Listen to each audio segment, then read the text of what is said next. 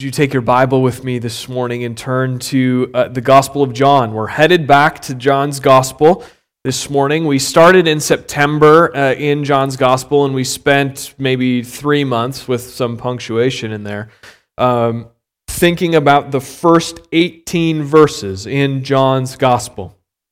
The first 18 verses of John's Gospel are John's prologue. They give us a pretty clear understanding of the person of Jesus Christ. Who is Jesus Christ? The first 18 verses of John's Gospel shows us that clearly. And it demonstrates to us why Jesus Christ came in the flesh, what he came to accomplish. We just celebrated Christmas. Christmas is the celebration of Jesus Christ coming in the flesh, Jesus Christ in the incarnation. And we see John's account looks very different than some of the other gospel writers' accounts, especially the synoptic gospels, which are Matthew, Mark, and Luke. Those three gospels, well, Matthew and Luke in particular, give us a birth narrative, how Jesus was born into the world.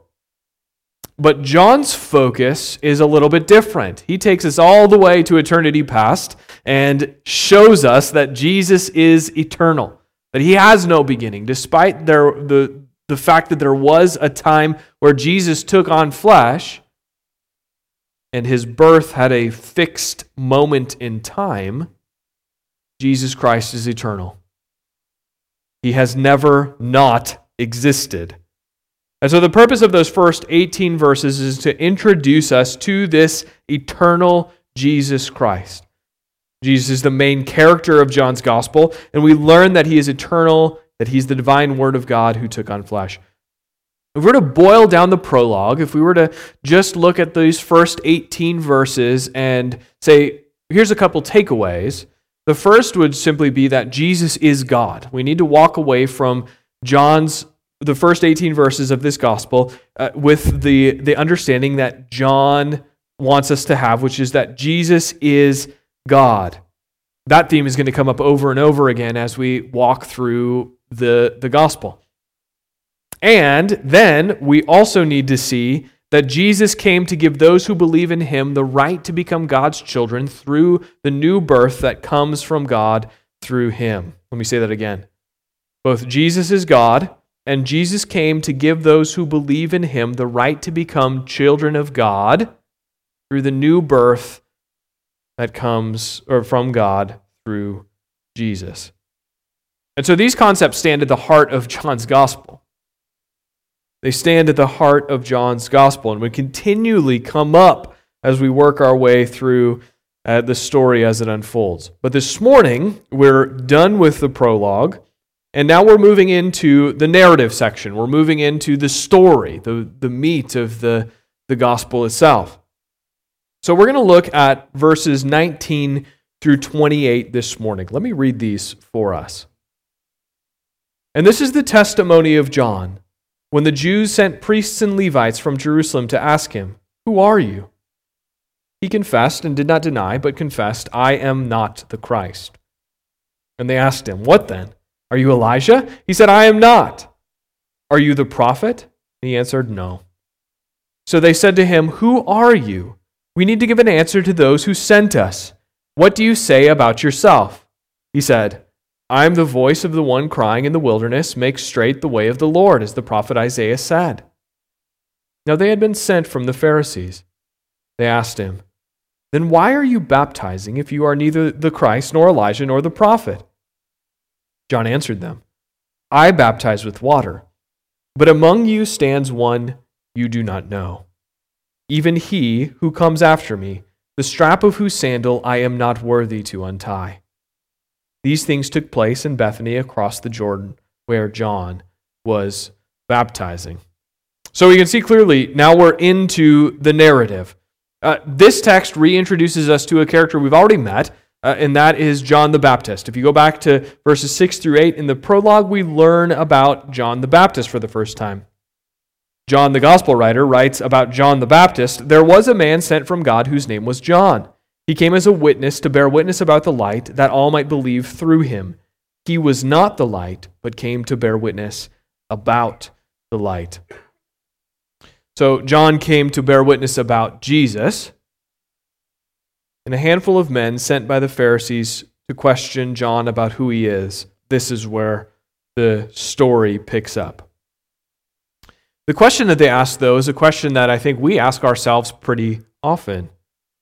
The question that these men come and ask John, the first question they ask is, who are you? Who are you? Again, this is a thing that we think about a lot, especially in our society. And in fact, one of the words that we use to describe the quest to understanding better who we are, or answering the question, who are you, we use a word called authenticity.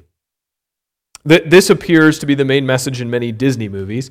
Queen Elsa is letting it go and moving into isolation in order to no longer hide her self-defining icy powers, or Aladdin wishing that he could impress Princess Jasmine, but the genie tells him in bumblebee form to be yourself. Philosopher Charles Taylor describes the last 200 years, this period that we're still living in, as the age of authenticity. In this time frame, we live and we seek to be rid of external forces that might shape us, desiring to only be who we are inside. Taylor says it like this. He says, the age of authenticity is an understanding of life where each one of us has his or her own way of realizing our humanity, and that it is important to find and live out one's own as against surrendering to conformity with a model imposed on us by society or the previous generation or religious or political authority. If you want to boil that down, that's wordy because he's a philosopher, but if you want to boil that down, what Taylor is saying is what Mulan is saying in the movie, the animated one, where she sings, "When will my reflection show who I am inside?" As she gazes into this mirror, desiring to be free of a society who's trying to squeeze her into a preset particular role. Christians are no different. We're not immune to this concept. We're doing this often as well. The conversation typically becomes one that centers on the idea of how God has created the individual and how that person can be his or her best self. But the Bible isn't interested in communicating to us how we can be our best selves. Rather, we are told that we should pursue how God tells us to live and spend our time and energy there. As a society, we collectively spend a ton of time seeking out our authentic self. The Bible, again, is clear. We should be seeking out God's purposes for our lives and not our own. This is not an internal quest of self-discovery, but a lifelong pursuit of obedience to the commands of Christ. We're not seeking to earn our salvation through our obedience, but rather we are working out our salvation, realizing that we are saved unto obedience, not saved by it. And so then the great part of this is that when we submit ourselves fully to God's purposes for our lives, human flourishing comes about. Human flourishing comes about. Instead of looking internally, we look externally. And when we look externally, we find the purpose for our lives and the purpose for all of life. So, in this passage, the men sent by the Pharisees question John the Baptist, and that's the first question they ask. Who are you? And John's response, John the Baptist's response, or his responses to all of the questions they ask, are not evidence of internal self-discovery. He didn't have a better answer than you or I have to any of these questions that are posed. Rather, John demonstrated a recognition of God's purpose for his life. And the reality of the whole thing is that when we boil it down, John the Baptist was a one-trick pony. He knew God's purpose for him, and he lived like nothing else mattered. And so in this passage, we see two things clearly here. And they're kind of the inverse of each other, but we're going to explore them. We kind of have these negative responses, and then we have the positive response. given to us in verse 23. So in this passage, we see John the Baptist do two things. First, he gives an accurate account of himself. And secondly, he points away from himself and he points to Jesus Christ. He points away from himself and toward Jesus. So consider that first one. John the Baptist gives an account of himself. This is an accurate account. We're told right away that the Jews sent priests and Levites to Jerusalem to ask him, "Who are you?"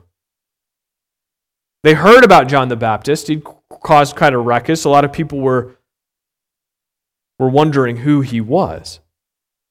And so the Pharisees, sent these priests and Levites to him to ask who he is. And the answer to that first question is maybe a little bit strange, but John the Baptist knew the underlying thrust of their question. They said, "Who are you?" He confessed and did not deny, but confessed, "I am not the Christ." He says it very clearly. He says, "I am not the Christ." It has the feeling, John is saying, well, if you're asking me if I'm the Messiah, I'm not. There's some groundswell here. There's some momentum that's picking up around my ministry.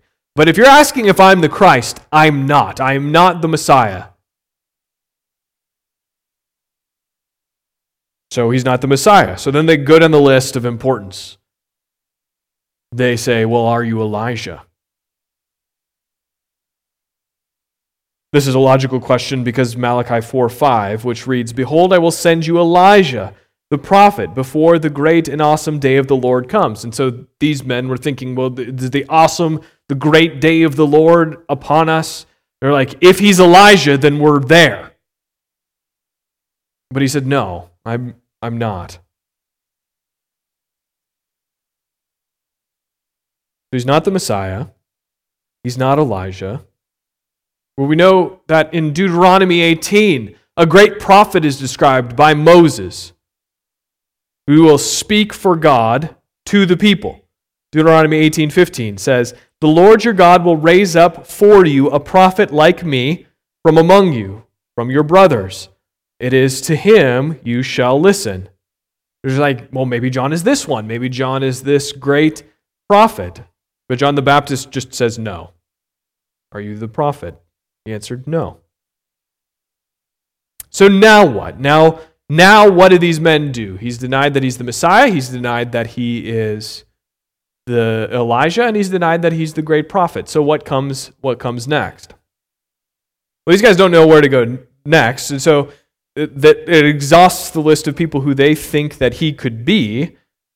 And so they decide to tell him that they have to give an account to the Pharisees that sent them, right?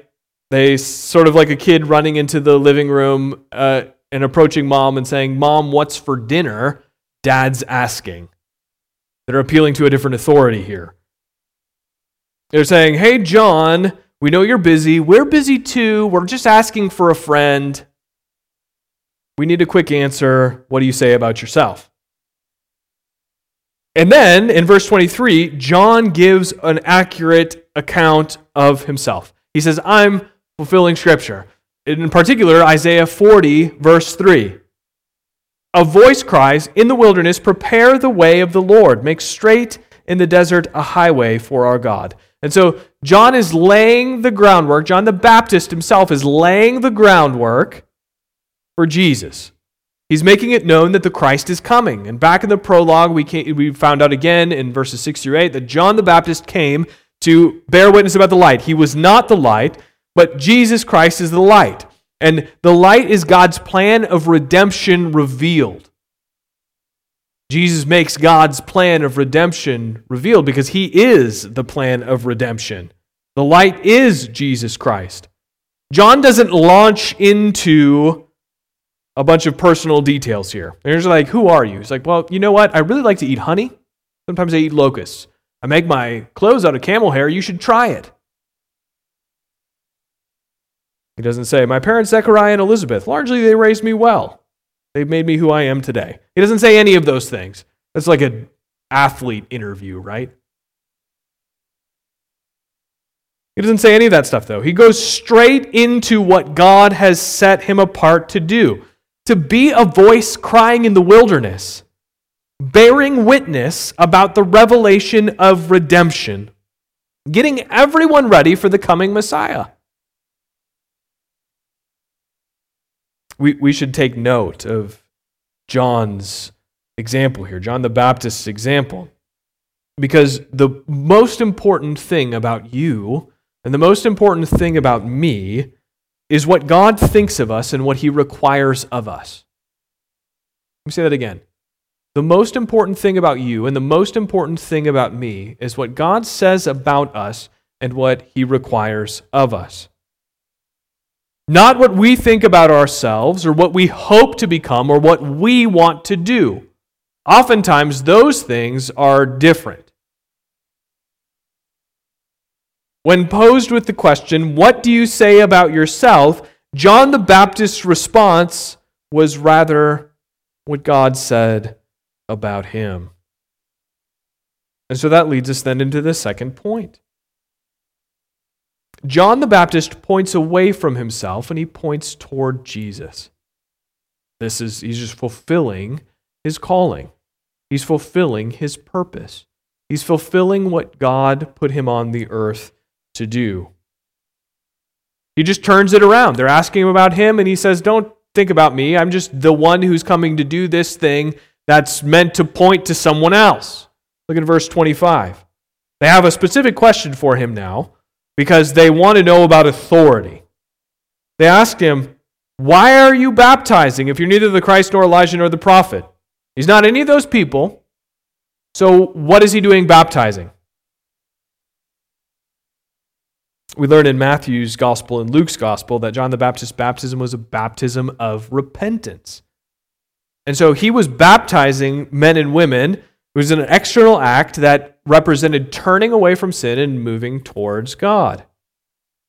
So they posed this question to him: by what authority, essentially? By what authority are you baptizing?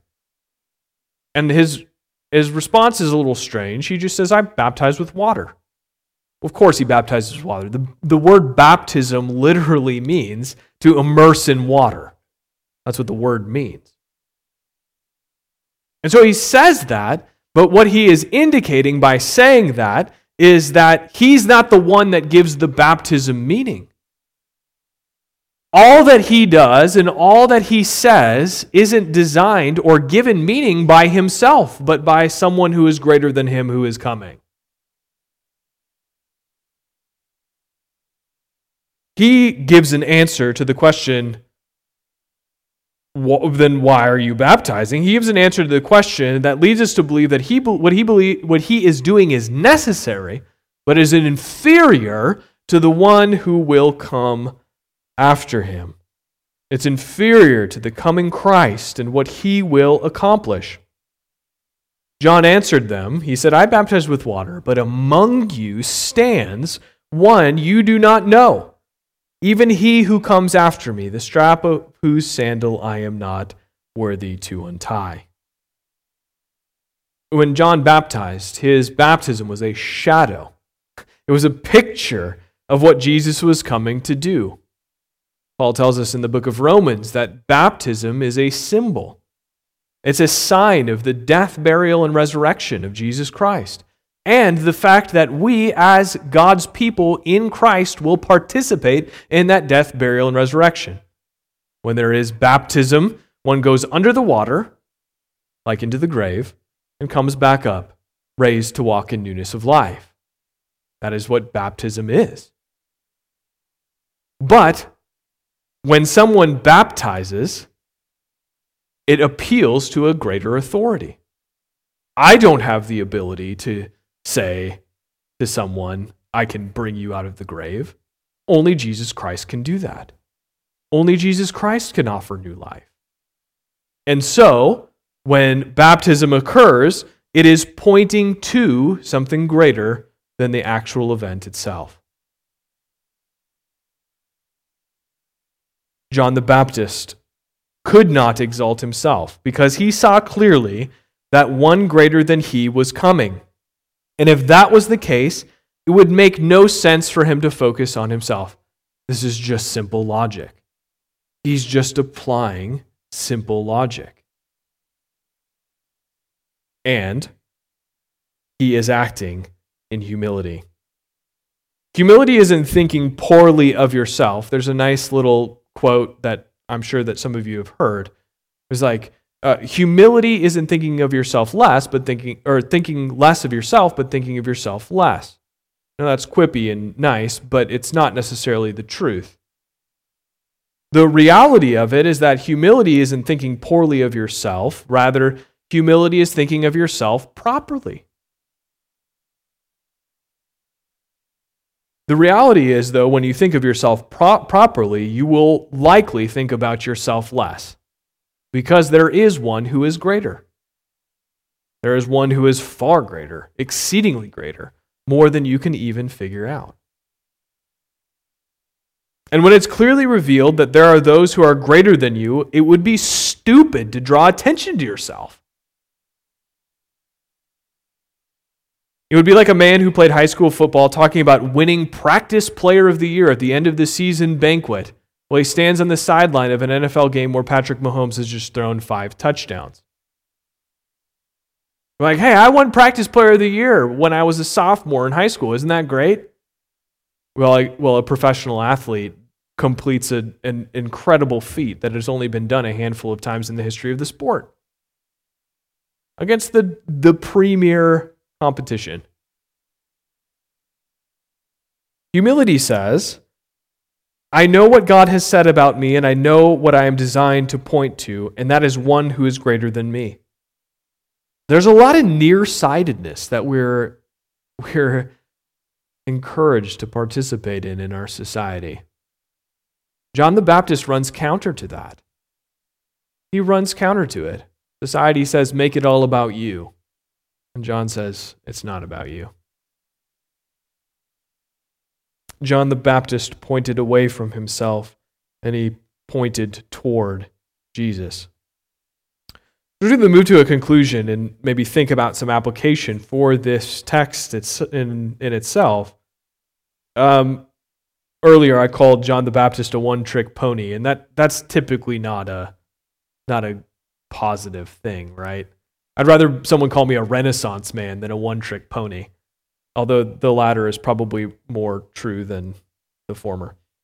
But the passage, in this passage, in John's Gospel, John the Baptist is exactly a one-trick pony. John the Baptist wasn't given a role to draw attention to himself, but again, to point away from himself. And that's what he does. We aren't meant to, this isn't here, verses 19 through 28 in chapter 1 of John's Gospel aren't here for us to say, wow, look at how amazing John the Baptist is. It's designed to say, wow, look at how amazing Jesus Christ is. And similarly, although we might not be fulfilling Scripture exactly the way that John the Baptist was, we are called to be continually pointing to Jesus. This is the role of the Christian. The role of the Christian, the job description of the Christian is to be continually pointing to Jesus Christ. But somewhere we got this mixed up, because somewhere we just merged with the world. Oftentimes, as Christians, we just merge with the world and engage in this conversation about authentic self. Because whether you think highly of yourself or whether you think poorly of yourself, in both instances, you're just thinking about yourself. And what do we tend to talk about? That which we talk about is typically that which we think about the most. John shows us that we should be continually speaking about the excellencies of Jesus Christ, and that means that's where our minds need to be. That's where our hearts need to be regularly. The one who is greater than even John the Baptist was. It doesn't sound novel, but I think it actually is to most of us. Because we're fed so often with this message of individualism. Many Christians go along through their whole week and never talk about the greatness of Jesus Christ. Many Christians go through their whole week and think only about themselves, positively or negatively, far more than they consider Jesus Christ. Many Christians go through their week thinking that God exists to make them happy, and when they're not happy, they just grow embittered. When things are hard, rather than seeing that God emptied heaven of its greatest treasure. God emptied heaven, the person of Jesus Christ, in order to give him the name that is above every other name. The role of the Christian is to be Christ's ambassador here on earth. You're a pretty bad ambassador if you just talk about yourself and not the one who sent you. John's job was to communicate that Jesus was coming, that he was revealing God's plan of redemption.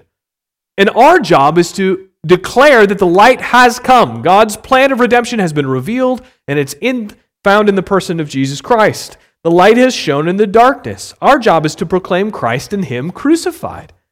The perfect Lamb of God who came to die to remove our sin from us. The only one to ever go into the grave and to take his life back up again, never to die again. And so the source of humility is our recognition of God's purposes for us, that we're designed and set apart to declare those excellencies. And then to take delight in living according to those purposes. Not to see them begrudgingly or a duty or a whatever. But to see that God has given you everything that you need to make that a reality in your day-to-day. He's given you the Holy Spirit. He's given you His Word. Those two things are plenty, are enough to demonstrate to the world around us that Jesus Christ is the greatest treasure that heaven has to offer. And that if we trust Him, we will spend eternity with God.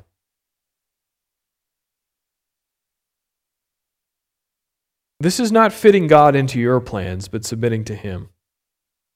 It's not becoming the best in your line of work. It's not even making more money. It's not finding happiness in all of life's circumstances. Rather, it's recognizing that when you trusted Jesus Christ, when you turned from your sin and you believed in His name and experienced new birth in Him, when that happened, you were set apart for a purpose. And this is probably largely the practical application of this text about John the Baptist. 1 Peter 2:9 says it clearly. You see two sections in this. I'm going to go up on the screen. Two sections in this. The first is who you are. And the second is the people who have that identity. What does it look like? What do they do? But you are a chosen race, a royal priesthood, a holy nation, a people for His own possession. That's who you are. That you may proclaim, this is what you do, that you may proclaim the excellencies of Him who called you out of darkness into His marvelous light. It's a simple formula. If you are this, then you do this. In Jesus Christ, you're set apart by God for a purpose. If you are in Christ, this becomes your life mission and goal. If you are in Christ, you become a one-trick pony. And that one thing that you're designated to do is what Peter says, to proclaim the excellencies of Him who called you out of darkness into His marvelous light. Wherever you find yourself, whether it's in Bethany across the Jordan in first century Palestine, or in Jamestown, North Dakota in the 21st century in North America, you've been set apart by Jesus Christ, by the incarnate Word of God, by God Himself who took on flesh. You've been set apart by Him specifically to proclaim His excellencies who called you out of darkness into His marvelous light. That's it. You don't need to make life more difficult than it is.